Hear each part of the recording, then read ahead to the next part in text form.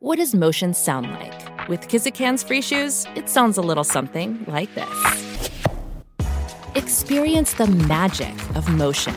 Get a free pair of socks with your first order at kizik.com/socks. Welcome to Hail Varsity Radio, the voice of Husker Nation. Insight, opinion, expertise, with the biggest and best names talking Nebraska across the state. Join the show on Twitter at Hail Varsity and at Schmitz_radio. Call in at 402-466-ESPN or 1-800-825-5865. Here's Chris Schmitz. Welcome to it. Great to be with you on a Tuesday. It's Hail Varsity Radio, presented by the Nebraska Lottery. Chris Schmidt, Elijah Herbal, as we are ready to roll. Plenty to talk about going on in Rosemont, Illinois. What's up with the Big Ten? Schedule-wise, contract-wise, TV, all that good stuff. ABC out with some primetime games. We'll tell you about odds for the title. Interesting, but not completely shocking.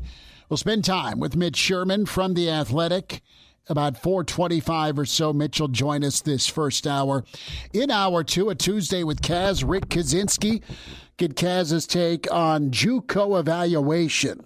What's he think about JUCO defensive linemen near and far? Is Nebraska in the thick of it for Taylor Lewis? Looks like he'll probably do a visit May 27th.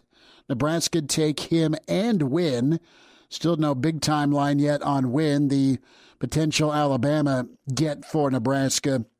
The division reconfigurement is up in the air. That's a discussion point. Great topic to dive into when it comes to most intriguing for Nebraska football.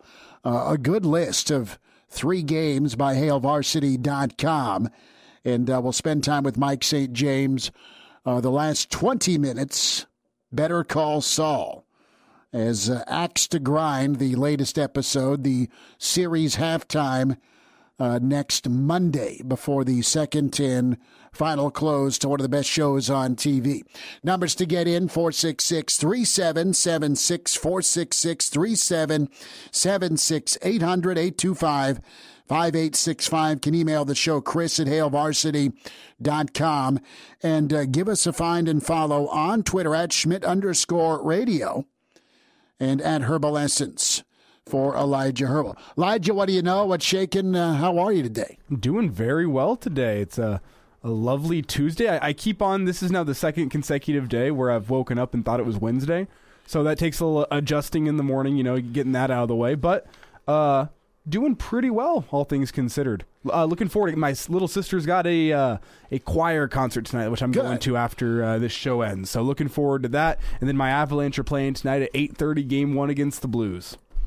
That is good. Go Avs. Thank you. There's a few St. Louis contingent around the building and in the city, but a lot of Avs fans. The Blues don't stand a chance. That's your hope anyway.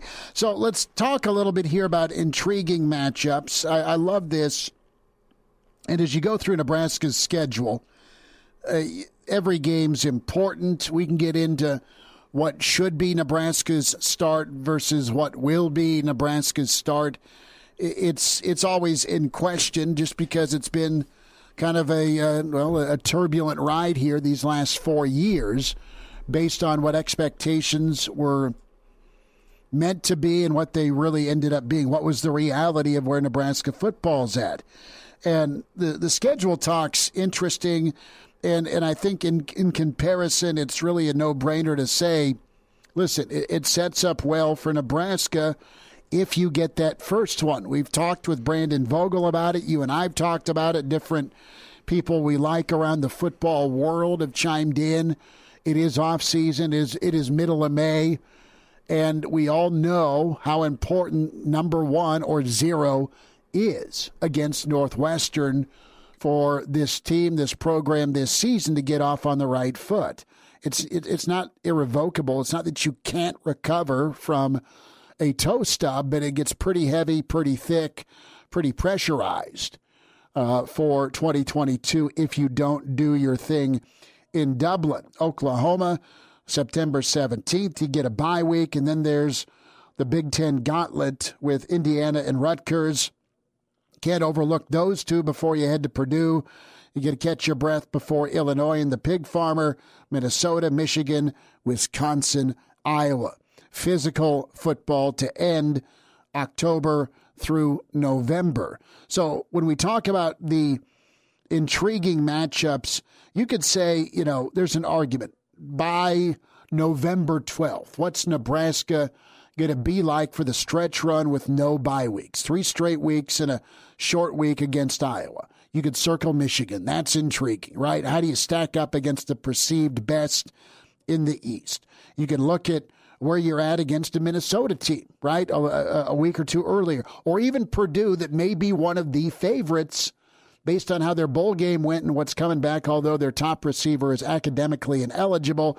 That is a kick in the junk for Purdue. Oklahoma, that's a national setup stage. That's a big-time ball game between yesteryear, and one team's going to be ranked and a favorite in their division / conference, and Nebraska's trying to be there. But I like the list here that HailVarsity.com put out. Their 3 most intriguing games for 2022. Northwestern, totally agree, that's number 1 on my list. Number 2 is Illinois. And number 3 is Minnesota. And I get the math on this. There are bigger names. There are better heavyweights to measure yourself against. But if we're truthful, Nebraska's not done what they've needed to do against the teams, say it with me, they're supposed to beat. In the last 3 years, 2019, 2020, 2021, what's Nebraska's record? What's Nebraska's combined record? Well, they are 2-7 against those 3 teams. That is awful. You got worked in 2019. You lost to a 33-man COVID-filled roster in 2020. You couldn't come back and score inside the 10 against Minnesota last year. You're 0-3 the last 3 years against the Gophers. You're 1-2 against Illinois. Could damn well easily be 0-3 without some Wandale heroics before game day in Ohio State invaded a week later in 2019. You got rocked in 2020 at home by Illinois, 285 on the ground. And you got beat last year in the Week 0 game. A weird ball game with special teams mishaps and a failed 2-minute drill. Northwestern, you beat probably their worst team in 2019, 13-10. You lost a golden opportunity because you kept playing quarterback merry-go-round in 2020. And then you did what you were supposed to do as a angry football team after the Sparty loss. You came out and annihilated the team you're better on paper and you're better athletically than. You killed Northwestern 56-7. That, I think if you poll most Nebraska fans, but Trev Alberts is right. The world has changed. Everyone's gotten better, and it's just not roll your helmet out there anymore for Nebraska. And it's been that way through 2 coaching changes. And the only time Nebraska's really gone out there and done what they're supposed to do in Big Ten play, you could argue, in the last 3 years was last year. You could make a case against Minnesota 2018 and then the Snow Bowl game in 2018, 9-6 win in the snow against Sparty. Impressive win. Probably the best win. But you come out and you annihilate Northwestern last year like you did. That's the one time you've come out and kind of flexed your muscles against some of the teams. Look, it's typically going to be a 3-team race in the West, while there are West and East divisions. It's Iowa, it's Wisconsin, and then there's Nebraska, 4-team Minnesota. And quite honestly, it's been Northwestern 2 of the last 4 years that have won the thing. But Nebraska now, when we talk about intriguing games and where they're at on the schedule, you need to beat Northwestern to get off on the right foot. people that look like you, as coaches say, Minnesota, right? You recruit some talented kids, but overall you develop really well. That's what Minnesota does. Can you be as physical as Minnesota? Because that's a good indication to me that if you can match physicality and win physicality against a Minnesota and an Illinois, you can be in the ball game against an Iowa and a Wisconsin. And by the way, Nebraska's been in all the games against Iowa post-Riley era. They have not been in all the games against Wisconsin. A couple of double-digit losses, and then last year's shootout. Shockingly, a shootout. Couldn't stop the run.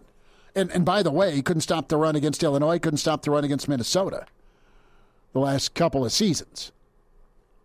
Problematic. And you know what Bielema is going to do? You know what Minnesota is going to do? They're going to run the football. So I think they're not the fun picks. They're not the sexy picks, but they're probably on target this year as far as, all right, measuring Nebraska football. Do they do what they're supposed to do, or does it look the same? Because if they're going to lose again a fourth year in a row to Minnesota at home, they're going to lose at home for a third time in 4 years against Illinois, something crazy is going to go on, and it's going to be sloppy football. It's going to be mistakes adding to what a Minnesota, what a Illinois, what a Northwestern do. That and to circle those three games, that to me signifies, listen, Nebraska's got to be a different looking football team. They've got not just the obvious great defense, solid offense, taking care of the football, better on special teams, but you've not seen it. To win those three games on the schedule next year, you're going to have to play, you're not just out talent, but out tough. And I think these are three solid picks. And really, aside from the games of North Dakota, Georgia Southern, Rutgers, and Indiana, you can't go wrong with your picks here. I think you can make a good argument for the other 8 games. And for 3, yeah. Yeah, and even Indiana and Rutgers you could make an argument for because they're Big Ten play, and you're going to need those wins by the end of the season if you want to be bowl eligible. So you can really make an argument for just about any of these games. Northwestern makes a lot of sense because it's about getting off on the right foot. It's going to be the game where you see if all the talk in fall camp has come to fruition, if it's correct, if Nebraska can start a season off strong for once. That's a good pick. I'll stick with that one. Fine. Minnesota's fine. I think Michigan's an intriguing prospect. You go into the Big House, which is a tough place to go play. It's overrated. And you're okay. No, I'm saying atmosphere wise, as far as a toxic, crazy, it was off the hook for Ohio State last year. Mm-hmm. That's the first time in 100 years it's been just crazy, toxic to go into that stadium. They have a lot of people. It doesn't sound like 100,000. I've heard. I've never actually been to the Big House, but from my friends who have been, they say it's kind of spread out away from the field. So as you start getting up levels, you feel pretty disconnected, and it doesn't stay loud. But you're going up against the former Big Ten champion and a team that was or the defending Big Ten champion and a team that was in the college football playoff last year. Michigan. I mean, all 4 of those last 4 games have a great argument for being intriguing. Wisconsin and Iowa could both be deciding who's going to be taking home the West. Mm-hmm. It's both of those games, and you're trying to get off the schneid against both of those teams. I mean, how many straight have you lost to Wisconsin? I think all of them. 7 or 8 straight to Wisconsin. 9. You've been in the league 10 years, so you're 1-9 against them. And it was that game at home back in 2012. 2012. So you started 1-1 against them, and you ended 1-2 against them in 2012. And then you haven't won since. So trying to get off the schneid against Wisconsin, and then Iowa with your 8 straight losses or whatever that's been as 2014. Well. Yeah, so you can really make an argument for any of those last 4 games. You can't go wrong answering this question, I don't think, because every single game this season has intrigue as we look at it now. As we get into the season, I'm sure teams will rise and fall, and this intrigue will diminish on some teams, but really, you can make an argument for just about any of these teams aside from North Dakota, Georgia Southern. Well, and from a point total standpoint and a spread standpoint, you have some early odds by Brian Edwards Sports. And right now you have Nebraska favored 9.5 Northwestern. They're dogged by 4.5 to Oklahoma. They're plus 11.5 at Michigan. They're plus 3 against Wisconsin. They're plus 3.5 at Iowa. So they're underdogged in 4 of those 5 games listed. But you look at the schedule and say, okay, you can find several losses. You can find several wins.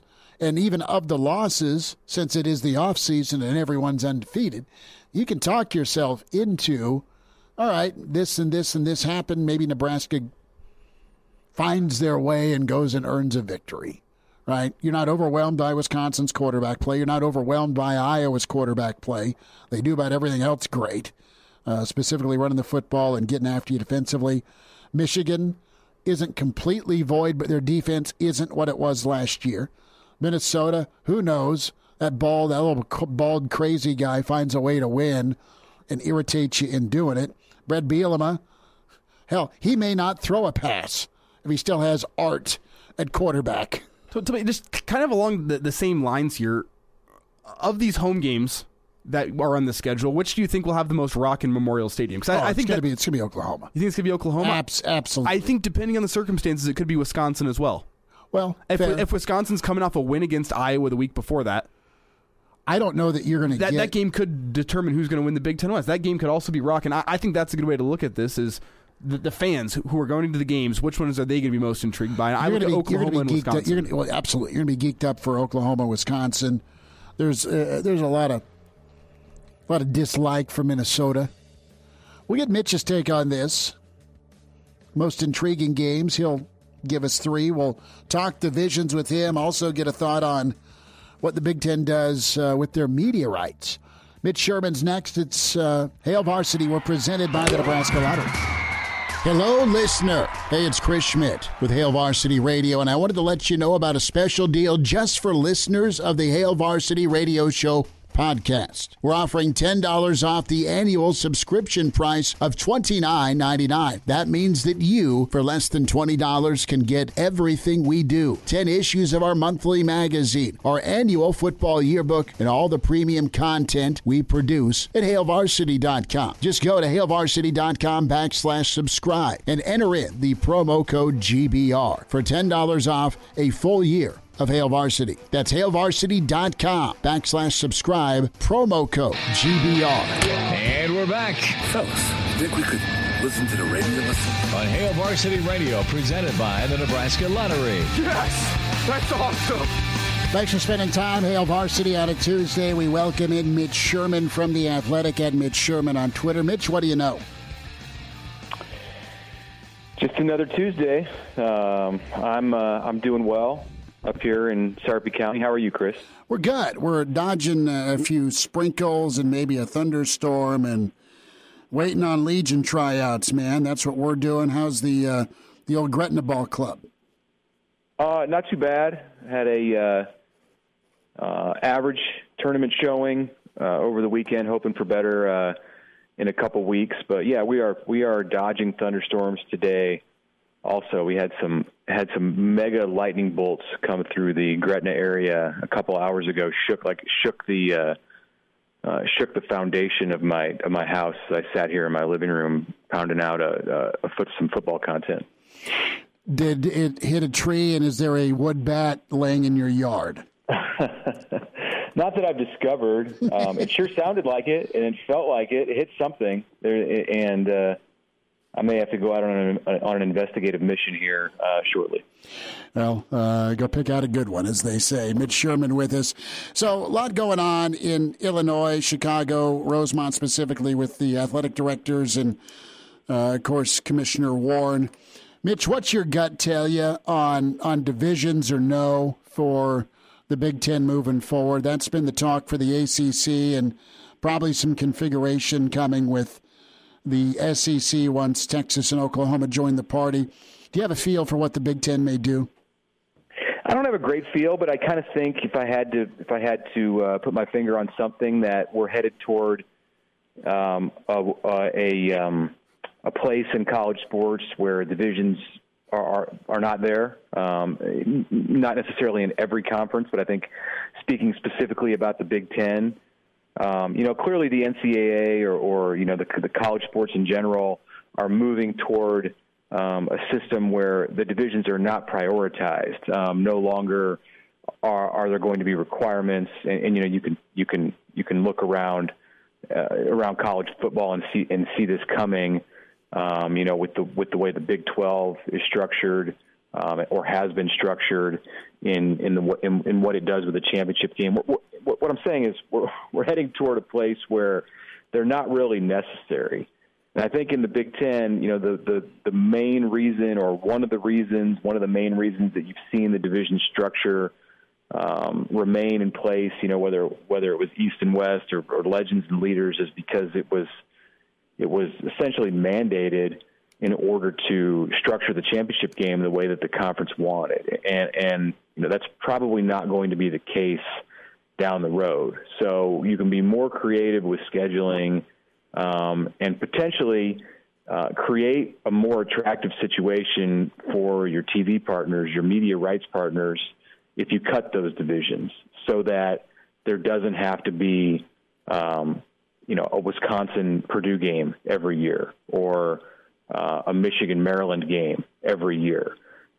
So, yeah, I think that's where we're headed, and it'll be real interesting to see for a school like Nebraska how it's impacted. That, I can't sit here right now and pretend to have a great idea of how it will shake out. But, my hope, and I think the hope of Nebraska fans and administrators and people in the athletic department, at least on the football part of it, is that you preserve some of these games, Iowa, Wisconsin, Minnesota, at the top of mind, that have started to turn into, contests that have importance just beyond the division standings.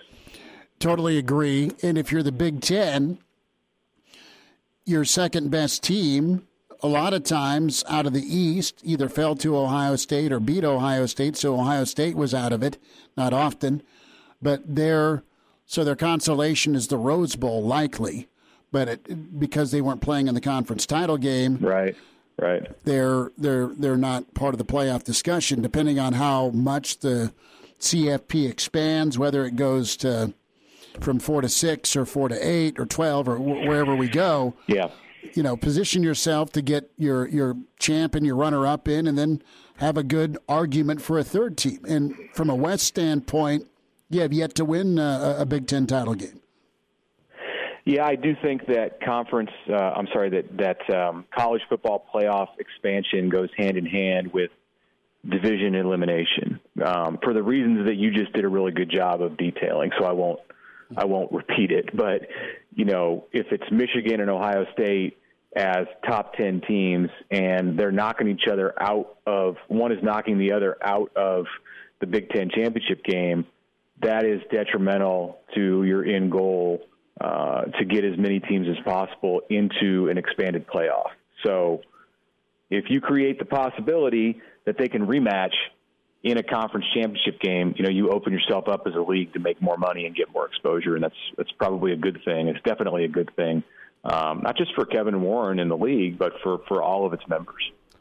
Mitch, if this is what's put into place here, a divisionless Big Ten, how quickly do you think the gears would be moving to get this in effect with TV rights renewal coming up here soon? I mean, could this be something we're seeing next season? And by next season, I should say 2023. No, I think, and going back to what I just said about college football playoff expansion, I think that those things will go hand in hand, and it'll get lined up. If this happens, it'll get lined up so that when the playoff expands, if the playoff expands, it eventually will expand, and you're potentially looking at 2026 as the first possibility. That to me would also be an ideal time to change the structure of the way that the Big Ten does its scheduling. Mitch, we were talking intriguing games. Hail Varsity's got a list of 3 they had circled, and I can't argue with him because Nebraska overall just pretty poor, quite honestly. 0-3 against Minnesota, 1-2 against Illinois, and then 2-1 against Northwestern. They circled Minnesota, Illinois, and Northwestern as 3 of the more intriguing games for 2022. You can make an argument for all of them. Off the top of your head, a couple of games that you are kind of locked in on or thinking about sort of kind of this early? Well, of course, Northwestern, because for the same reasons that I was so locked in on Illinois at this time a year ago.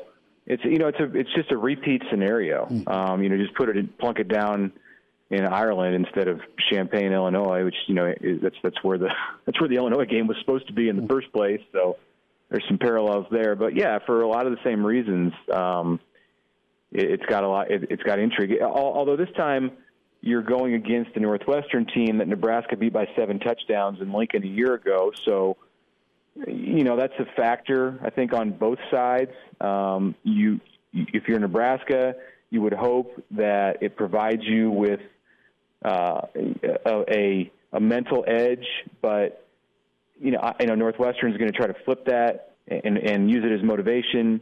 And Pat Fitzgerald is a good coach in that way. He's going to have his team geared up for that game because of what happened in Lincoln last year. So I think Nebraska's going to get Northwestern's best shot. They're not going to be beat down.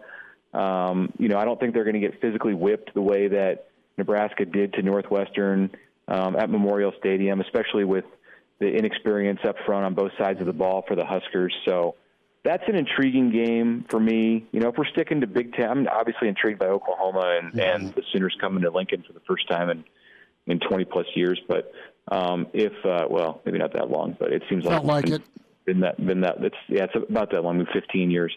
I'm intrigued by just pick any of them. Minnesota, sure. Minnesota coming to Lincoln after the way things have gone in recent years in that series, I think is a good litmus test for where Nebraska's at in the second half of year 5 under Scott Frost. And ultimately, in the 2022 season, that's what we're trying to find out, right? Where is Nebraska at? Where's Nebraska at after October 1st when that buyout's cut in half and it becomes a different conversation about the future, his future and the future of the program. So, you can look at any of those games in November, Michigan, Wisconsin, Iowa, they're all barometer games, but the Minnesota one to me is it's the first of those 4, and it's especially intriguing because Minnesota just has been a team that I think Nebraska fans have had a chip on their shoulder about. Maybe the program has had a little bit of a chip on its shoulder about, and not really wanting to accept that Minnesota is in a better place as a football program, but the results on the field in recent years would indicate otherwise. So if you want a real good gauge of where Nebraska's at in comparison to, where it thinks it should be, and the fact that game is in Lincoln, it's a good one to watch. Mitch Sherman with The Athletic, at Mitch Sherman on Twitter's where you follow him. Mitch, your take right now on recruiting momentum for Nebraska. A couple of big fish still out there. You got Wynn from Bama that hasn't decided. Taylor Lewis is looking to make a trek to Lincoln from JUCO. Mm-hmm. But overall, it's been pretty successful aside from the Raiola news. What's your feel on how things are going? Well, yeah, on the transfer front, you can the JUCO kids, you can put them in either category. Traditionally they're more grouped with the high school recruits, but now since transfers are such a big part of the recruiting efforts, that junior college players can go either way. And really, when I look at this incoming class, we're talking about 2023s here in this conversation. But when I look at and 22s.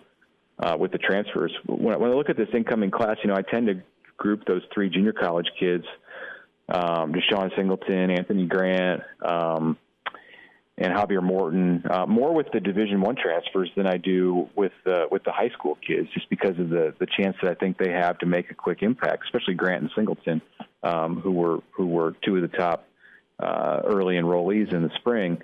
That side of it, the transfer part, I think Nebraska likes the way it's going. In recent weeks, you've had O'Shawn Mathis and Devin Drew, and then Kane Williams, the transfer from Alabama, who was a top 200 player nationally just a year ago out of high school in Louisiana. So that's all. Those are all positive, big positives. And then momentum has probably slowed a little bit on the high school side of things. Although, it's going to gear up real quick here in June with a ton of official visits, and you would expect that there's going to be commitments to follow those official visits.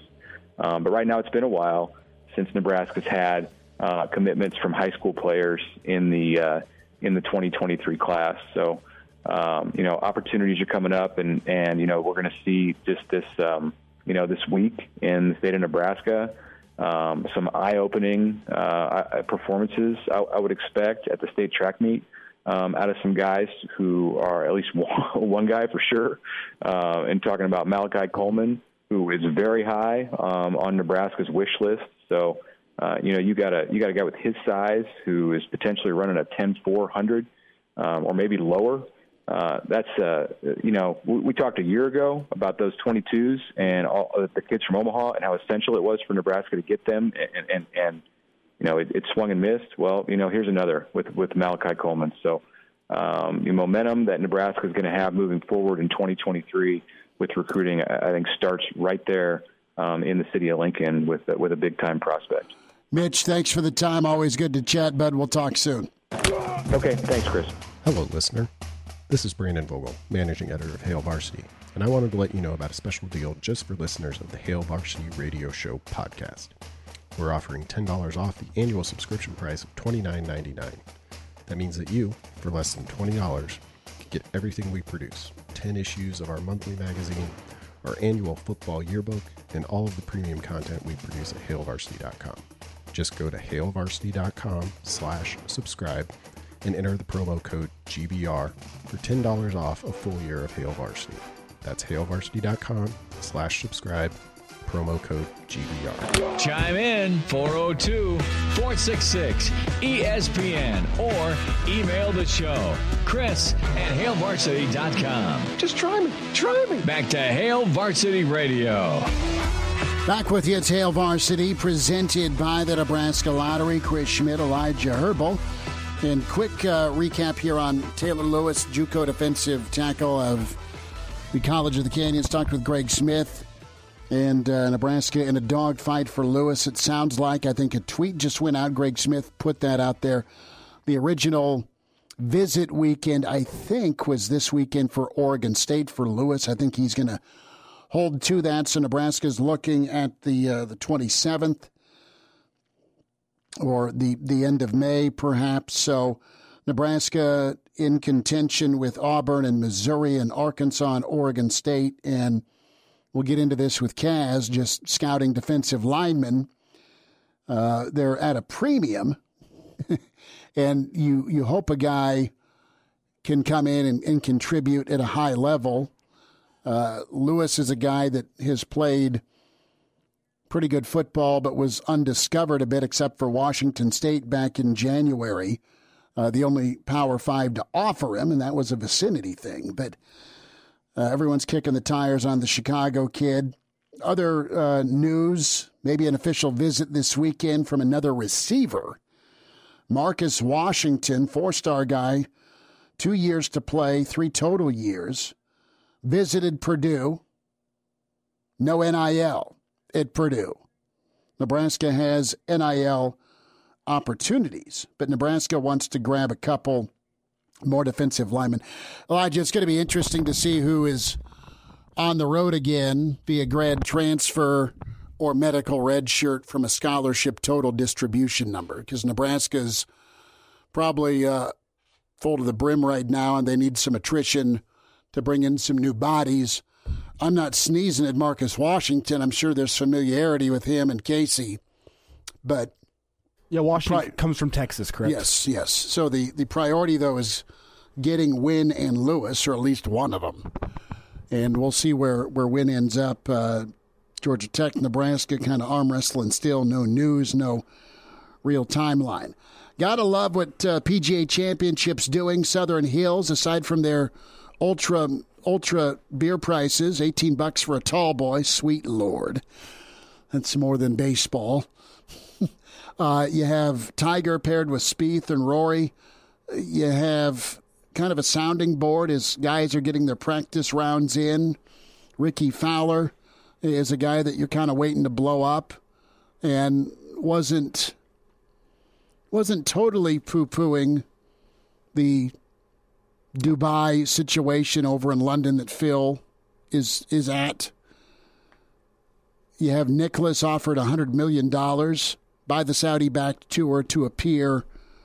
Rory sounding off. Phil should be here. He went more in depth with his commentary, but Rory wasn't wrong. Love or hate Phil, he was the story of golf last year at 50, winning the PGA. Now your defending champ is off making money. Don't know if he needs it or just wants it based on some purported gambling losses, alleged gambling losses, and an unauthorized biography. But Rory's like the guy should be here. And Tiger feels the same way. Now, will it take a miracle for Tiger to win? We'll spend more time on that with Shuey tomorrow. But this is really good work by the PGA, flexing their muscles with some incredible pairings.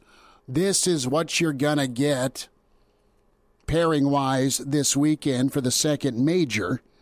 It's a hilly course. You got to be long and strong off the box and do all the things you need to do once you get on the green to take it down. Tiger says his leg feels stronger than ever. So those are some cliff notes as we lead into Thursday's opening round. But the wow factor is major with the pairings, and it's the who's who with Rahm and Scheffler and Morikawa. That's a great group. That's incredible. DJ, Thomas, and Cantley, Koepka, Lowry, and Scott. You have Zalatoris, Smith, and Hovland, Schauffele, Matsuyama, Finau. I mean, some of these guys are waiting to break through for their first. Some of these guys are trying to recapture glory. And then you've got Tiger, Rory, and Spieth that are all trying to get back to that rarefied air. I know Tiger, a recent champion pre-accident, but can he be better and stronger and be in contention into the weekend? And this is something we have talked about for years on this show. What breeds the best success? Competition. Mm-hmm. And these guys all have competition in their pairings here for the PGA Championship. I mean, that group of Jon Rahm, Scotty Scheffler, and Colin Morikawa is just, that's incredible. I mean, I could see any three of those guys coming out on top. And well, obviously, we'll have to talk with Shuey about this tomorrow to get his expert opinion, because I am by no means a golf expert, but those three guys all playing pretty great golf right now. And then Tiger Woods, Rory McIlroy, Jordan Spieth, that's got to be like the fan favorite group where if I'm tuned into the PGA Championship this weekend, that's the pairing I'll be watching.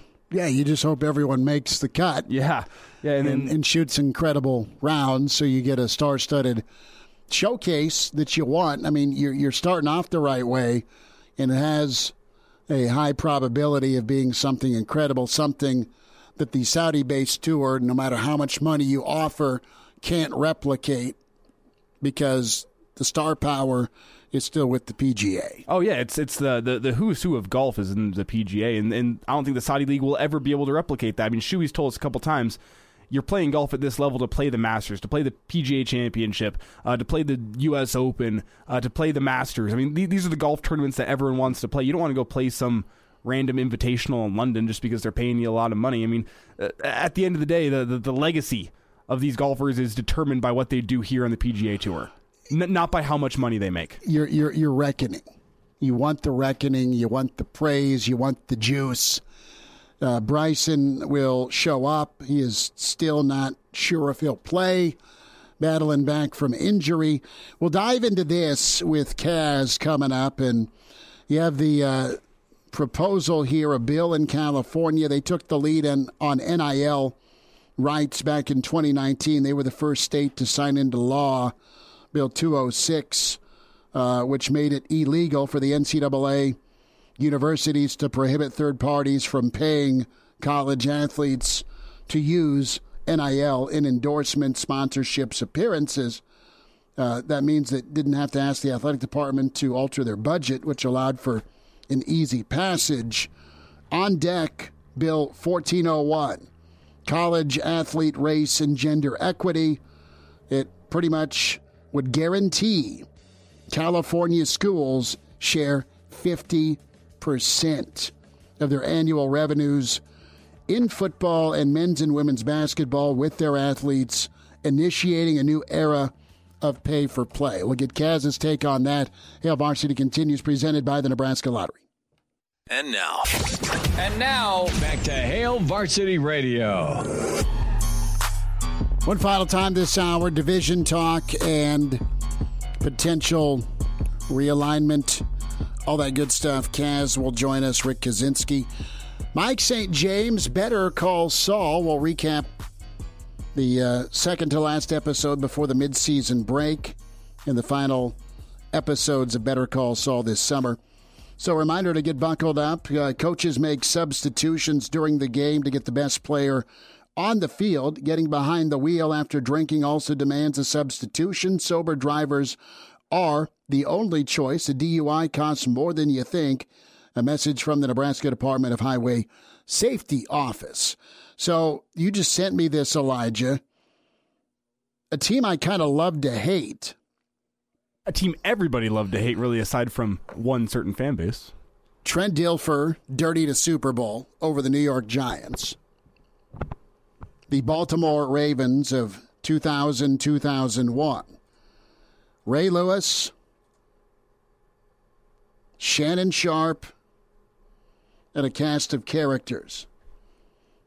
It is in production right now for the next 30 for 30. They'll take viewers inside the world of one of the most notorious football teams ever to play. They boasted, they bullied, they brandished, they had bravado, and they won. You couldn't beat them. And that was some black and blue football, man. You had the Ravens, you had the Titans. New England was on a bit of a hiatus after they had burst on the scene with Brady. And there's a lot of things you can say about Ray Lewis. But, man, he was incredible to watch. That second Super Bowl they won that Sam Cooke was on and a big part of against the Niners. I think that was 8 years ago against Kaepernick and Harbaugh. That was the swan song before Ray retired. Played 1,000 years in the league, literally. He played double-digit seasons and as good as a linebacker as there was. Him and Urlacher, of course, in that era. But this Ravens team, and I think it was Trent Dilfer that just pretty much handed off. And they ran the football, and they played great defense, and they won games 14-10, just like the Titans did. They leaned on a great defense. That was pre-Ed Reed, I believe, because Ed Reed was just getting out of Miami. I think they drafted Ed after the Super Bowl. That's how good they were. But no, I'll totally watch this. You have different. I thought the last 30 for 30, and it was on this weekend, the Tuck Rule game.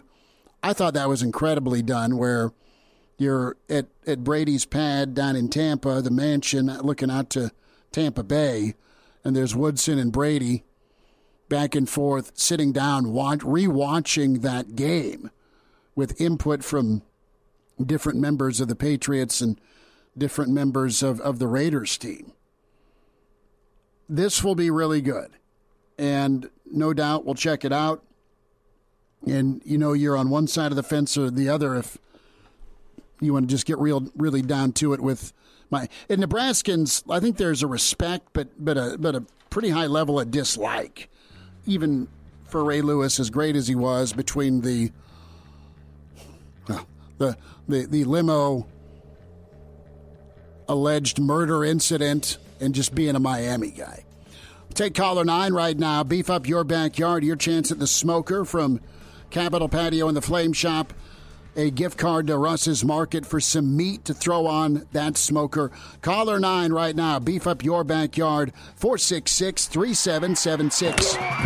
Pardon the interruption, but I'd like to save you some money. Hey, it's Chris Schmidt with Hail Varsity, and I wanted to offer listeners of this podcast $10 off the price of an annual subscription. That means that you, for less than $20, can get everything we produce. 10 issues of our monthly magazine, our annual football yearbook, and all the premium content we produce at HailVarsity.com. Just go to HailVarsity.com/subscribe and enter in the promo code GBR for $10 off a full year of Hail Varsity. That's HailVarsity.com/subscribe, promo code GBR. Welcome to Hail Varsity Radio, the voice of Husker Nation. Insight, opinion, expertise, with the biggest and best names talking Nebraska across the state. Join the show on Twitter at Hail Varsity and at Schmitz_radio. Call in at 402-466-ESPN or 1-800-825-5865. Here's Chris Schmitz. Back into it, hour two. It's Hail Varsity Radio, presented by the Nebraska Lottery. A Tuesday with Kaz. Rick Kaczynski with us, coach at Iowa and Nebraska. Kaz, what do you know? Not a whole lot, man. Same stuff, man. Just getting warm down here, so just pretty much same, man. As baseball, track, work. That's about it. Trying to keep you out of trouble, Schmitty. Stay out of trouble. Are you a tank top guy? Are you a tank top guy? Dude, seriously, only a country club guy would ask a question come on. like that. We're going with the country club backhand again. Guy. Are you kidding me? I didn't know. I mean, no. I know you're still sporting your 95 Orange Bowl tee with the sleeves cut off. Yeah, Kaz always struck me as a cutoff guy. Okay, the cutoff versus the tank top. Fine, you remove the sleeves for the gym. No, dude, I'm wearing sleeves, or I'm in water somewhere. Okay, that's really, it, dude. Come on, yeah, dude. Are you kidding me? You wear a shirt when you swim? When's the last successful human you've seen in a tank top? Like, can you buy a tank top anywhere? My brother-in-law, Uncle Andy, has a few bro tanks. He's all right. Dwayne "The Rock" Johnson's always wearing tank tops. I don't know, man. I'm not seeing many. Some Kaz is no on the tank top. Okay, no, that's a no. It's a big no. So let's shift over to some legislation, and you look at what is ongoing with NIL, and California was the first to pass NIL in their Senate back in the fall of 2019 to move forward. You have a new bill out, 1401, named the College Athlete Race and Gender Equity Act, and it cuts to the heart of the amateurism debate, and it would require California schools to share 50% of their annual revenue in football and in men's and women's basketball, with the athletes initiating a new era of pay for play. Kaz, what's your take on this? I mean, it's not gone through, it's not passed, but would this be a doomsday bill in law to potentially do away with a lot of the non-revenue generating sports? Yeah, I think that's the biggest issue is you take football and basketball out. The revenue from football and the revenue generating sports are paying the scholarships and everything else for all the other sports. So I don't know if even the TV contracts, especially in the PAC. I mean, the PAC's going to have to do some serious renegotiations, but we're talking West Coast football. I mean, it's important to some people, but it's not like it is in the Midwest and the Northeast and the South. It's an afterthought. I just don't know if you're counting on TV revenue to fund the Olympic sports. I just don't see the Olympic sports being around much longer. Because that's you're talking about 50%. You take 50% of the revenue away. Look at Nebraska, and how are you funding the non-revenue sports programs? So, I mean, good Lord, that's it's going to kill college sports, not necessarily football and basketball, but a lot of these Olympic sports I think would go away. I just don't know if there's enough money from the TV contracts to garner enough steam to keep everybody else afloat. Well, I don't know that you would probably choose not to feed the other sports if it comes down to money, and you need it for facilities, you need it for well-being, and to your point, everyone else eats a lot of times, most of the time, off of football or your big sport.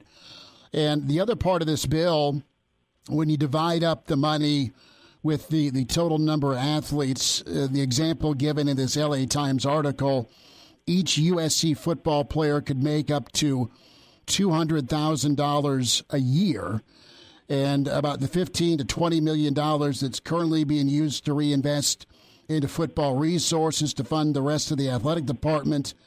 On the other side of that coin, from a transfer and a portal standpoint and an NIL standpoint, if you transfer within another California institution, you still get to get that $200,000 accrued per year. But if you transfer out, you forfeit it. So there are some parameters, some safeguards on transferring. I just don't know. Best case scenario, you'll have the Big Ten making a new TV deal, a new media partner deal at some point.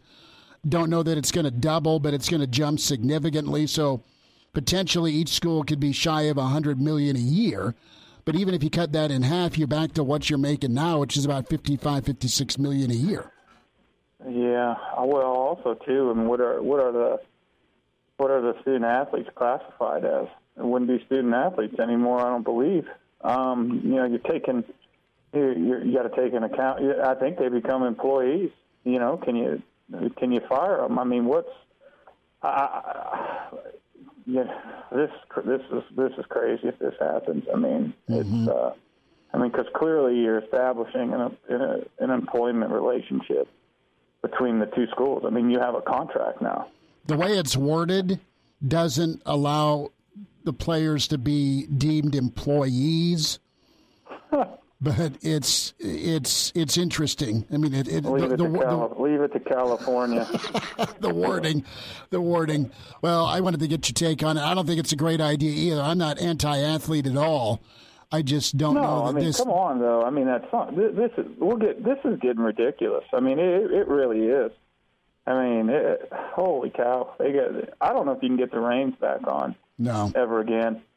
I just don't think you can. It's this may make it go from bad to worse, though. Yeah, and I just don't know what's going on now. I'm not following it a whole lot, but I can't imagine this not passing in California. You know, because I'm sure all those hippies out there are just, hey, give people more. That's all they look at. They don't, there's no free lunch. It's got to come from somewhere, and there's going to be consequences. And I doubt anybody's looking at the consequences right now. I'm not that well schooled on it. I haven't read a whole lot on it, but if that happens, I mean, what's between NIL and this for the California schools, you're just going down a route where you're not going to recover from. I mean, you talk about recruiting advantages. You're $200K and all that. I mean, my thing is how you as a coach, you recruit a kid, he's making this money and he stinks. What do you do? I mean, there's absolutely no leverage. There's absolutely no leverage for the institution or the coaches anymore. If that goes through, but man, it's really disheartening, man. That's all we talk about. You don't talk about the players hardly anymore. It's about what they can get and how fast they can get it and who's going to give them more. I mean, that's a shame. I mean, when it comes to college athletics, especially football, I mean, hell, when's the last time people really had a football discussion? Everything's about money right now. Yeah, it's shifted. And it's crazy. It's crazy, and I mean, hey, if this is the deal, when my kid's coming up, hey, let's go get it. I mean, listen, I'm as good a Catholic hypocrite there is out there. I tuck out of both sides of my mouth as much as I can, but it's just not. It's not good. I mean, it's just not good. I mean, but I understand the whole way. If it's within the spectrum of what you can get. Man, go get all you can get. Go get all you can get, man. You're talking about money that giving kids head starts on life and and changing family dynamics. So yeah, man, I'd take advantage of it if it was me, but man, not having anybody involved in it, it's pretty scary. Don't like it. Don't like it at all. But not sure where do you go next. I mean, good Lord. It'd be nice to just talk about football. That's where I'm going. That's where I'm going next. Rick Kaczynski's with us. Kaz, let's. What do you look for when it comes to evaluating JUCO defensive linemen? And I ask that because you've got a high market rate right now for scarcity with defensive linemen this late in the game. Nebraska's looking at another kid out of California, JUCO. Didn't really have many offers. I think Washington State was it in January. And now, because he's a JUCO guy that's gotten a little bit bigger, stronger, and faster, his recruiting's really blown up. Nebraska in the race for him. But were you specific to regions with JUCOs, or if a guy came on your radar, it didn't matter where he was from? How did you kind of work that? Well, most of the junior college players that I recruited, I had recruited before they went to junior college. The ones that were already in junior college, you did a lot of research on. It's still a crapshoot. The big thing was how quickly you can get them in the school. Because it was hard to get a guy in August. When were they graduating? If you could get a guy that was done in December, that way you got him in the spring, you got him all summer. Or second best scenario was getting a guy there before summer session began. So that's the one thing that I looked at was, one, did we recruit this kid out of high school? Two, what does he need academically? And then quite frankly, we kind of looked at him just no different than a high school kid, who he was playing against, and who's coaching him. These guys at JUCO, they struggle with finances. They got coaches making $10-12 grand a year, so they're not getting the time and the coaching that they need. So you're looking at it from a developmental type deal. A guy like Randy, my wife can put on the film and say, yeah, that dude can run really fast and hit people really hard. But, a lot of times, you're looking at, okay, can this guy bend?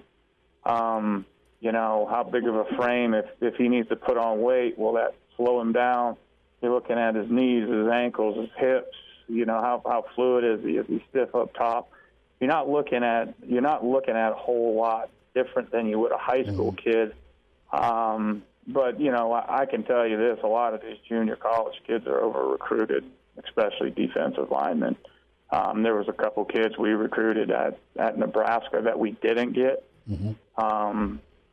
that never played it down anywhere. Never played it down. So, for a kid to be, and like I said, I don't know anything about this kid, don't know the kid's name, don't know anything about him, but a lot of people right now, man, you're trying to find bodies.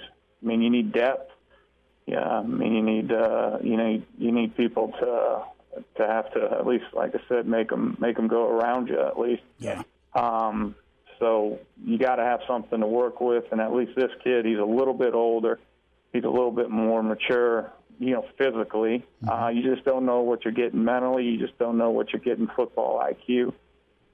It's always a crapshoot, especially the further away you are from your campus. You get an Iowa Western kid about, and there's specific programs, the specific coaches that you trust in the JUCO levels, and then there's just places that you would play with 10 before you would take a kid out of.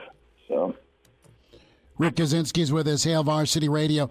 Kaz, a lot of talk about doing away with divisions, the ACC, thinking about a permanent 3 and then kind of a 5-team rotation. The SEC will possibly reshift their divisions. Once Texas and Oklahoma, they get added to the West along with Missouri, and then you'll move Bama over to the East potentially with Auburn. We get to the Big Ten as the ADs and the commissioner are meeting in Chicago for day 2 before the chancellors and presidents the first part of June. And would you reshift or reshuffle the Big Ten divisions? Would you go without divisions the Big Ten won't make a decision until presumably you know what's going to happen for the college football playoff expansion-wise, but the idea is to position yourself to have as many teams as possible in the playoff, not just your league champion. Would it make sense to reshuffle the deck here a bit? I'm looking at it from conference champion. I'm looking at it from getting the two best teams in the conference championship, if that's what you're going to do. The West just, a lot of times it hasn't even been a game. when you're looking at Ohio State, Michigan State, Penn State, and Michigan, that's, I think, since 2013. It's been how it's been. Yeah, it's been all East. That's been how it's been. So it's all East teams. And I get if I was an East Coast, East Division coach, I'd be saying the same thing. Sometimes those guys feel, I know some of those guys, they feel like the fifth, sixth best team is playing in the conference championship game. So it's one of those deals, man. You just don't know, how it's going to play out, but you're already playing you got your cross-sectional games and all that. I say get rid of the divisions. If they're talking about it, I got to imagine it's going to happen. In Big Ten, things happen rather quickly, but they can say all they want about the playoffs and whatever, getting more guys in there. But I think the most important thing is getting the two best teams playing each other in the conference championship games. So, pardon the interruption, but I'd like to save you some money. I'm Brandon Vogel, managing editor of Hail Varsity, and I wanted to offer listeners of this podcast $10 off the price of an annual subscription. That means that you, for less than $20, can get everything we produce. 10 issues of our monthly magazine, our annual football yearbook, and all of the premium content we produce at hailvarsity.com. Just go to hailvarsity.com/subscribe and enter the promo code GBR for $10 off a full year of Hail Varsity. That's hailvarsity.com/subscribe, promo code GBR. And we're back. Fellas, think we could listen to the radio on Hail Varsity Radio, presented by the Nebraska Lottery. Yes! That's awesome! It's Hail Varsity Radio, presented by the Nebraska Lottery. A Tuesday with Kaz, Rick Kaczynski with us.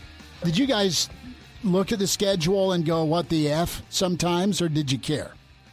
You always look at the schedule and kind of say, you look at the schedule until the season starts. Sure. You kind of look at it and you're like, man, we're playing at night on the road in Camp Randall. We're playing at night on the road in East Lansing. We're playing at night in the road. And, you're like, good Lord. What's – but I guess it's a good thing, when you're playing at night and it's prime time, that means that, either the person you're playing or you're doing pretty well. Yeah. So that's a good thing.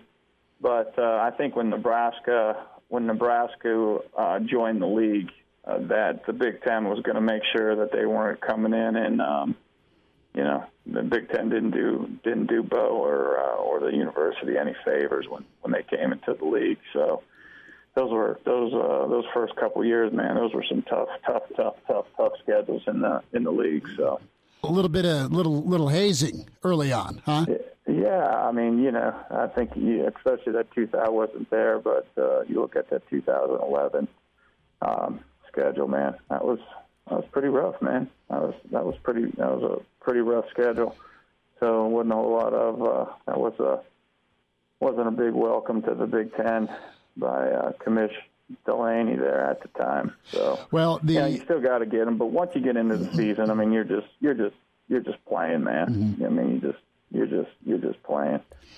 When it comes to a chance of 3 permanent opponents and then kind of running through the rest of the schedule, I've seen that model as well, and it makes sense, doesn't it, for Nebraska to team up and dance with Iowa, Wisconsin, Minnesota? That'd be the roundabout. I think you got to want and need if you're Nebraska. It's not been good for you, but eventually you got to beat those guys. Yeah, that's who you. Yeah. You're not going to be one of the top 2 teams if you can't beat those teams. So that's where you got to start. And I think too, just regionally, I think it just makes sense. say what you want, but bordering states and nearby states, and having a guy like Fleck at Minnesota who's easy to dislike, creates a lot of interest. So when you're looking at the schedule, and obviously there's a lot of great conference games, but I think you got to look at the ones that are your measuring stick. That those are going to tell you a lot about your team. And if you beat Minnesota, you beat Wisconsin, and you beat Iowa in the same year, you got a chance to be pretty dang successful. I think the last time that's happened, you played in whatever they were calling the divisions at that time. I think that was 2012. The last Legends time and happened. Leaders, right? Yeah. I got a hat. I'll sell you. I'll cut you a deal. Well, yeah. What's the starting bid? I'm sure it's on eBay right now, Kaz. along with your bro tank, Big Ten West champs, brother. That tank top. I know you rock at the pool. Jeez, good Lord. Rick Kaczynski. Kaz, last thought here. If the Big Ten, say, did restructure their divisions and they end up adding 1 or 2 teams in order to get to that even number of 16, you can maybe have 4 divisions of 4. I mean, who knows what could happen here, but 2 of 8. Yeah. If you're drafting teams here for the Big Ten, which teams do you think stylistically make the most sense based on, both style and location to join the Big Ten if that were to happen? Notre Dame, but it would never happen. That would never happen, but that's the team that I'd love to see in the Big Ten. Just makes sense regionally, makes sense with the style of play. But I just don't see Notre Dame joining a conference anytime soon. Notre Dame, Cincinnati, maybe. Nah, I mean Cincinnati will be good another year. It's just, they've done a great job. Yeah. You just can't. It's just impossible to sustain. Mm-hmm. It's impossible. What about Iowa State? Kansas, and Notre Dame. No, what are you getting from Kansas? Hoops. You guys get to go watch a hoop game every once in a while. Well, I know it's not. It's not a football. Yeah, draft, it's just Kansas. I mean, Iowa State. Nothing real sexy about that. I think too. You got to look at academic. You got to look at academic.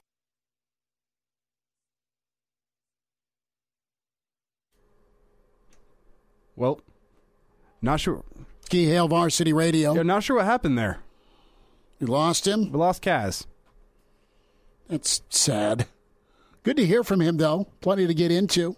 Plenty to talk about with Kaz, with not only the divisions, but also just how that'd be really cool, right? Notre Dame, if you expand the Big Ten, you match the SEC's 16. You reconfigure. At the time, we all kind of just rolled our eyes at Maryland and Rutgers, but at the time, from a TV standpoint, it was all cable networks and subscribers. Now it's digital, and all that's turning. Commissioner Warren, how about calling him Commissioner Warning? That wasn't nice. That wasn't intentional. But the Big Ten right now, media-wise, keeping an open mind, no timeline for them. And right now, they're thinking about the combo of streaming or streaming only or having some sort of platform there.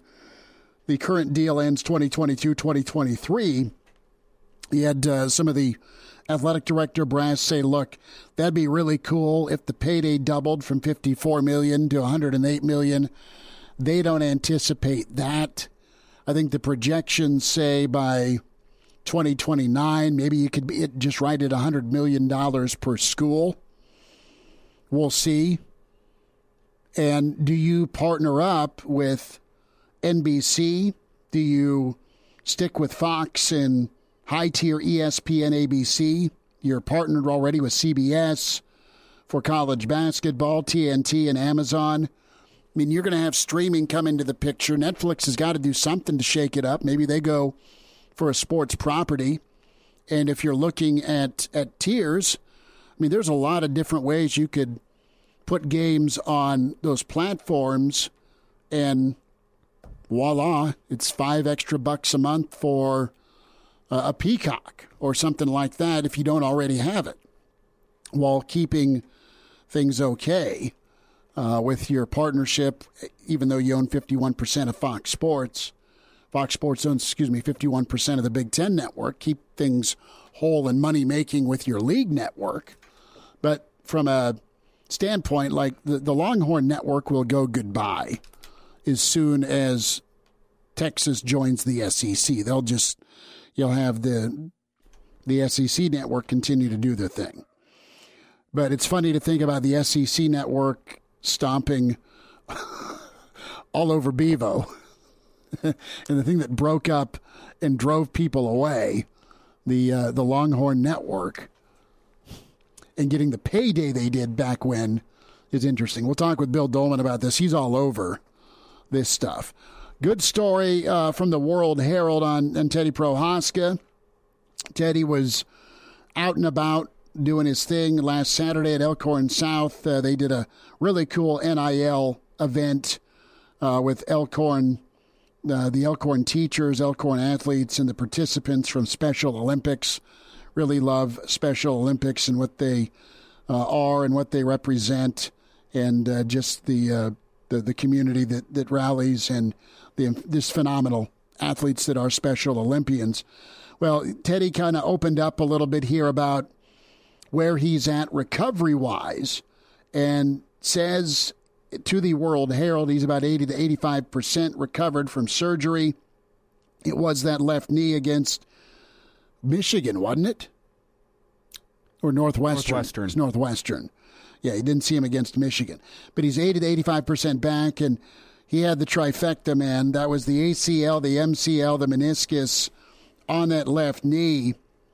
He was supposed to coach his teammates, but he ended up hitting a few threes with warm-ups. And last time you saw anything, it was him limping towards the home tunnel, Memorial Stadium. He had 2:34 left to play in the first half in that game. It was against Michigan. It was against Michigan, okay. And he fell awkwardly while blocking for Adrian, and he knew immediately things were serious. He heard a pop, and everyone says they hear that pop when it's bad. The MRI the next morning confirmed Teddy's worst fears, and that he'd miss the season and face a long rehab. Couldn't walk for 2 weeks, wore a brace for 4 more weeks. After earning a starting role 6 games into the year, that got ripped away from him. It was pretty tough. Rehab's hard enough, and he said he'd never suffered such a serious injury. That's really devastating mentally to a guy as young as he is, as good as he is, as talented as he is, and they felt comfortable adding him as an extra protector off the edge. You saw him in spurts against Oklahoma. And for him at such a young age in his football life to have this injury, it was a hurdle, but he's battled back. He's performed the grueling exercises required for this rehab, the blood flow restriction. So Prochazka had to wore a cutoff on his leg that restricted his circulation and that made those movements more difficult. It's pretty agonizing for him to perform those leg extension, those single leg squats while wearing a cuff. That was pain, but he battled through it. Nothing hurt more than the isolation as well from his teammates. That's one thing with Teddy Prochazka. He was a big cog in the recruiting process. If you think about it, getting guys together, and he built strong relationships, said Teddy. So good piece here with the World Herald you need to read about and look at. And, he's missed meetings, he missed practice time, he got treatment, but he's battling back 80 to 85%. The boot came off. The rehab's been slow. We're exactly at 100 days till football season. And with Teddy, it's 80 to 85%.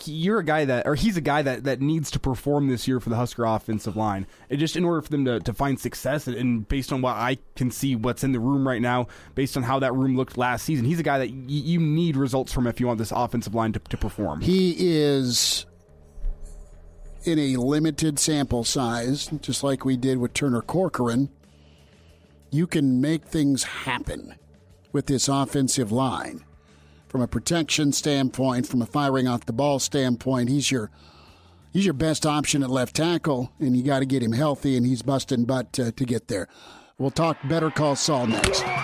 Like what you hear? High-quality radio and podcast is part of what we do at Hail Varsity. Hey, it's Chris Schmidt with Hail Varsity Radio, and I wanted to offer listeners of the Hail Varsity Radio Show podcast $10 off the price of an annual subscription. That means that you, for less than $20, can get everything we produce. 10 issues of our monthly magazine, our annual football yearbook, and all the premium content we produce at HailVarsity.com. Just go to HailVarsity.com/subscribe and enter in the promo code GBR for $10 off a full year of Hail Varsity. That's HailVarsity.com/subscribe, promo code GBR. And now, back to Hail Varsity Radio. Back to you, it's Hail Varsity, presented by the Nebraska Lottery. We are winding down. It's about halftime with Better Call Saul. We love doing this segment. Mike St. James, Better Call Saul aficionado. Always give our shout out to our buddy Timo, who's not only a close personal friend of Saul, Bob Odenkirk, but got us turned on to the show. Mike, what are we doing? How are you, man? I'm doing all right. Enough with the slow burn, though. I want something to happen in this show, and it should happen next week. It should, before halftime. And can I say this? And people, you talk to folks about Breaking Bad and even Better Call Saul, the biggest complaint was, Breaking Bad started too slow. I about gave up on it. I did give up on it. I didn't, but just folks you talk to, friends or buddies, that you got to talk them back into it, right? And then once it hits, brother, it goes downhill. It's like Nebraska running through a Michigan State defense. I mean, it's... In what year? Pick. Yeah, you got to go back to the Nick Saban days at Michigan State. I got to go back to 2015, your last playoff team. Well, okay. Every show I worked that in. Mike St. James almost came over the desk and punched me, and I was like, "How was your weekend?" I'm sorry, I got off on sports take right there, but. No, but you're right. I mean, the one argument about Saul or knock, if there is one, and this is sacrilege to like diehard Saul fans, but there's like 2 or 3 incredible killer episodes a season, like just great TV. Yeah. And then the rest of them are just like, I don't want to say it's jack around, but they meander a bit. They do. They are freaking artists, and they don't care. And just get to I'll it, give man. them this, though. Right? Yeah. And what was that? I said they are artists, but I'm just like, get to it, right? I mean, let's speed this up. Yeah, but when they meander, it's still entertaining because the characters are great, the acting's great, the cinematography is always fun to watch. It's just such a cool show. But yes, it's time to make something happen. And we got a little like you go like season 1, the Mike episode, the Mike backstory, one of the best episodes ever. Breaking Bad or Better Call Saul, the Nacho episode, right? Incredible. Yeah, as good as it gets. So. But now we're waiting, and just to get you caught up, Lalo is going around Germany chopping legs off. Is that accurate? Well, yeah. I'm doing a little razor blade trick. Man, that was pretty slick. That guy, it looked like that guy had him, but of course we know Lalo's not going to be killed by just some random guy in Germany.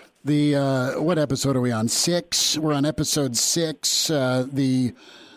Break in the series is episode 7 next Monday with Better Call Saul. Then it'll crank back up in about 4 weeks, 6 weeks.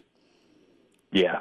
So it's like July, early to mid-July. So Axe to Grind, the name of the episode. What did you like? Lay it out for us, Mike St. James. Last night's episodes. We learned a bit more about Kim. The child thief part at the beginning, because we had another episode last season where in the beginning we saw that her mom was going to pick her up late after school and her mom's drinking, so Kim walks home. But now we see that Kim, even as a child, might have had a bad streak then too. And then, of course, at the end of this episode, Kim's got her decision to make. She's got this opportunity for what she really wants. for this justice thing that she really wants. But she turns the car around because it turns out that she wants to get Howard more than she wants to help people. Yeah, she wants to sabotage, stick it to somebody that's really helped make her career. Howard is the law firm and the head of the head law partner that she used to work for, and they're going to pull some crazy career debilitating prank on Howard to ruin him. But the way this sets up, Mike, is it's going to cost her opportunity, and either she loses her career or more next week. Fair? Yeah, that sounds like a good possibility. Did you notice that when she was flipping through the little black book at the veterinarian's office and found the card in there for what? The vacuum guy, right? The disappearance man. Yes, the best quality vacuum. So, are they telling us? Are they foreshadowing a little bit that maybe she's going to end up using that service?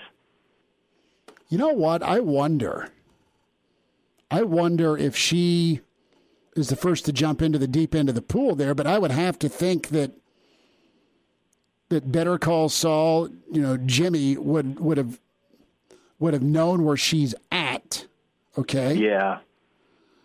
And connected with her instead of Oakview and Omaha, down the street from Mike St. James. Yeah, that's true. There really is. There's a lot that we're just going to have to wait and see. Next week, though, it's going to be directed. You know how, this past week, this one was directed by the guy who plays Gus, and the week before it was directed by the woman who plays Kim Wexler. So you had rookie directors and episodes that didn't really matter all that much. Next week, we know the episode matters, not just because it's the mid-season break, but also because it's going to be directed by a guy who's directed a bunch of episodes, and he directed the Say My Name episode of Breaking Bad. He's coming to direct the next week's episode. Bang. Good. So here's what I predict next week. I predict Mike gets to off Lalo, and I predict that Kim has to lam it. I think what they were going to do to Howard is bust. She gets busted. She loses her law license. She's facing jail time, and I think she disappears. As in, she contacts the vanishing guy with the new identity and setup. I hope she's not out of the series in the middle of the season, though. I hope they let her last a little bit longer. You want a swimming pool scene. That's what you're holding out for. Yeah, there you go. We need a wet ponytail scene. Mike St. James, we're talking Better Call Saul. Overall, been a really good season and halfway point. But for her to make that career-altering choice to turn around and go play jack around with Jim and or Saul instead of her career, man, she's just damaged goods. Period. At the heart of what she is, she's damaged goods. And the guy she's going after, Howard, he's already a sad sack himself. Oh, he felt bad for him. His wife totally married him for money. Yeah. He makes her this ultimate latte, and she just dumps it in a travel cup. It's hilarious. He's such a wuss. I mean, he's such a wuss. He's going to therapy, and if you go to therapy, I'm not piling on you, but if he's doing therapy, he's in a monster house. He's top law firm partner there is, and his wife is like, oh, well, I'm going to go schmooze with the country club folks. Don't show up. Exactly. Yeah. Well, hey. But his problem. Go ahead. His problem with Kim, or Kim's problem with him, is that he underestimates her. He always has, and in fact, right now, he thinks it's Saul. He thinks it's Jimmy out to get him. He doesn't even realize that Kim is the main one who wants him taken down. Mike St. James. Mike, we'll talk next week. I might have to come see you for this finale. All right. There he is, Mike St. James. Thanks. Like what you hear? High-quality radio and podcasts are just part of what we do at Hail Varsity. I'm Brandon Vogel, managing editor. I wanted to offer listeners of the Hail Varsity Radio Show podcast $10 off the price of an annual subscription. That means that you, for less than $20, can get everything we do. 10 issues of our monthly magazine, our annual football yearbook, and all of the premium content we produce at HailVarsity.com. Just go to HailVarsity.com/subscribe and enter the promo code GBR for $10 off a full year of Hail Varsity. That's HailVarsity.com/subscribe, promo code GBR.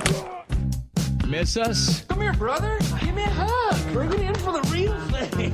We're on call for you. Catch the podcast at HailVarsity.com, the ESPN Lincoln app, or download them on iTunes. Saddle up, partner. Back to Hail Varsity Radio. One final time on a Tuesday, it's Hail Varsity, presented by the Nebraska Lottery. Chris Schmidt, Elijah Herbal. Big thanks to Rick Kaczynski, Mitch Sherman, and Mike St. James, Sparty Mike, talking Better Call Saul. Tomorrow, Charlie McBride. We missed Coach yesterday. Excited to run him down tomorrow. Mike Shuey with Wilderness Ridge, the PGA on the eve. And we'll fire up Mike Babcock as well. Chance for you to qualify here to beef up your backyard shortly. So here's your ABC rundown, your prime times. Georgia, Oregon on September 3rd. That's a 2:30. Notre Dame, Ohio State night game that week 1. Florida State, LSU on the Sunday of Labor Day, 7:30 game. Wisconsin, Ohio State, the 24th of September, TBA kickoff. Texas, OU will be an ABC showdown, not Fox. And then Florida State on Thanksgiving. I think that's Black Friday, the 25th, or the Saturday, one of the two. So there you are for that. Still no releases. You know, Nebraska, Oklahoma will be a monster game. Some are predicting that Nebraska will have game day there in Ireland, for them Northwestern. And many are predicting Nebraska, Oklahoma to have game day if both are undefeated. Would you prefer an 11 a.m. kick or a 7 p.m. kick for Nebraska, Oklahoma? I think you got to do night game. I mean, I'm not inclined to disagree, but what do you think the partners will do, the TV partners? I mean, it seems to be 11 a.m. has been their money spot. It is, but if you're ABC, is this the one you go in on for Nebraska OU? And I think you did Auburn, Penn State last year, because you did Auburn, Penn State last year for the whiteout. That was your ABC night game. To me, that could be your Fox big noon kick. Although Auburn's a really good night atmosphere as well. But I think you take Nebraska doesn't hose themselves. They start 3-0. You could have two, dare I say, ranked. I don't know Oklahoma's schedule leading into Nebraska yet, but I don't think they're in danger. You'd pray they're not in danger of showing up already with a loss.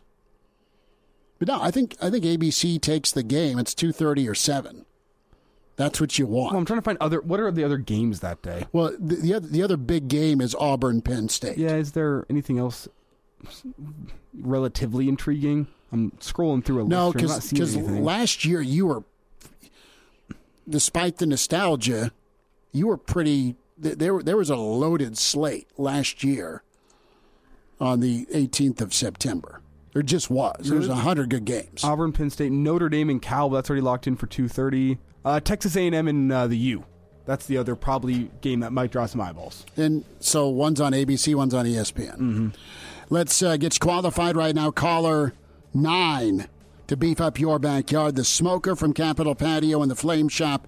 The gift card for meat to Russ's Market. Giveaway end of May. Caller 9 466-3776.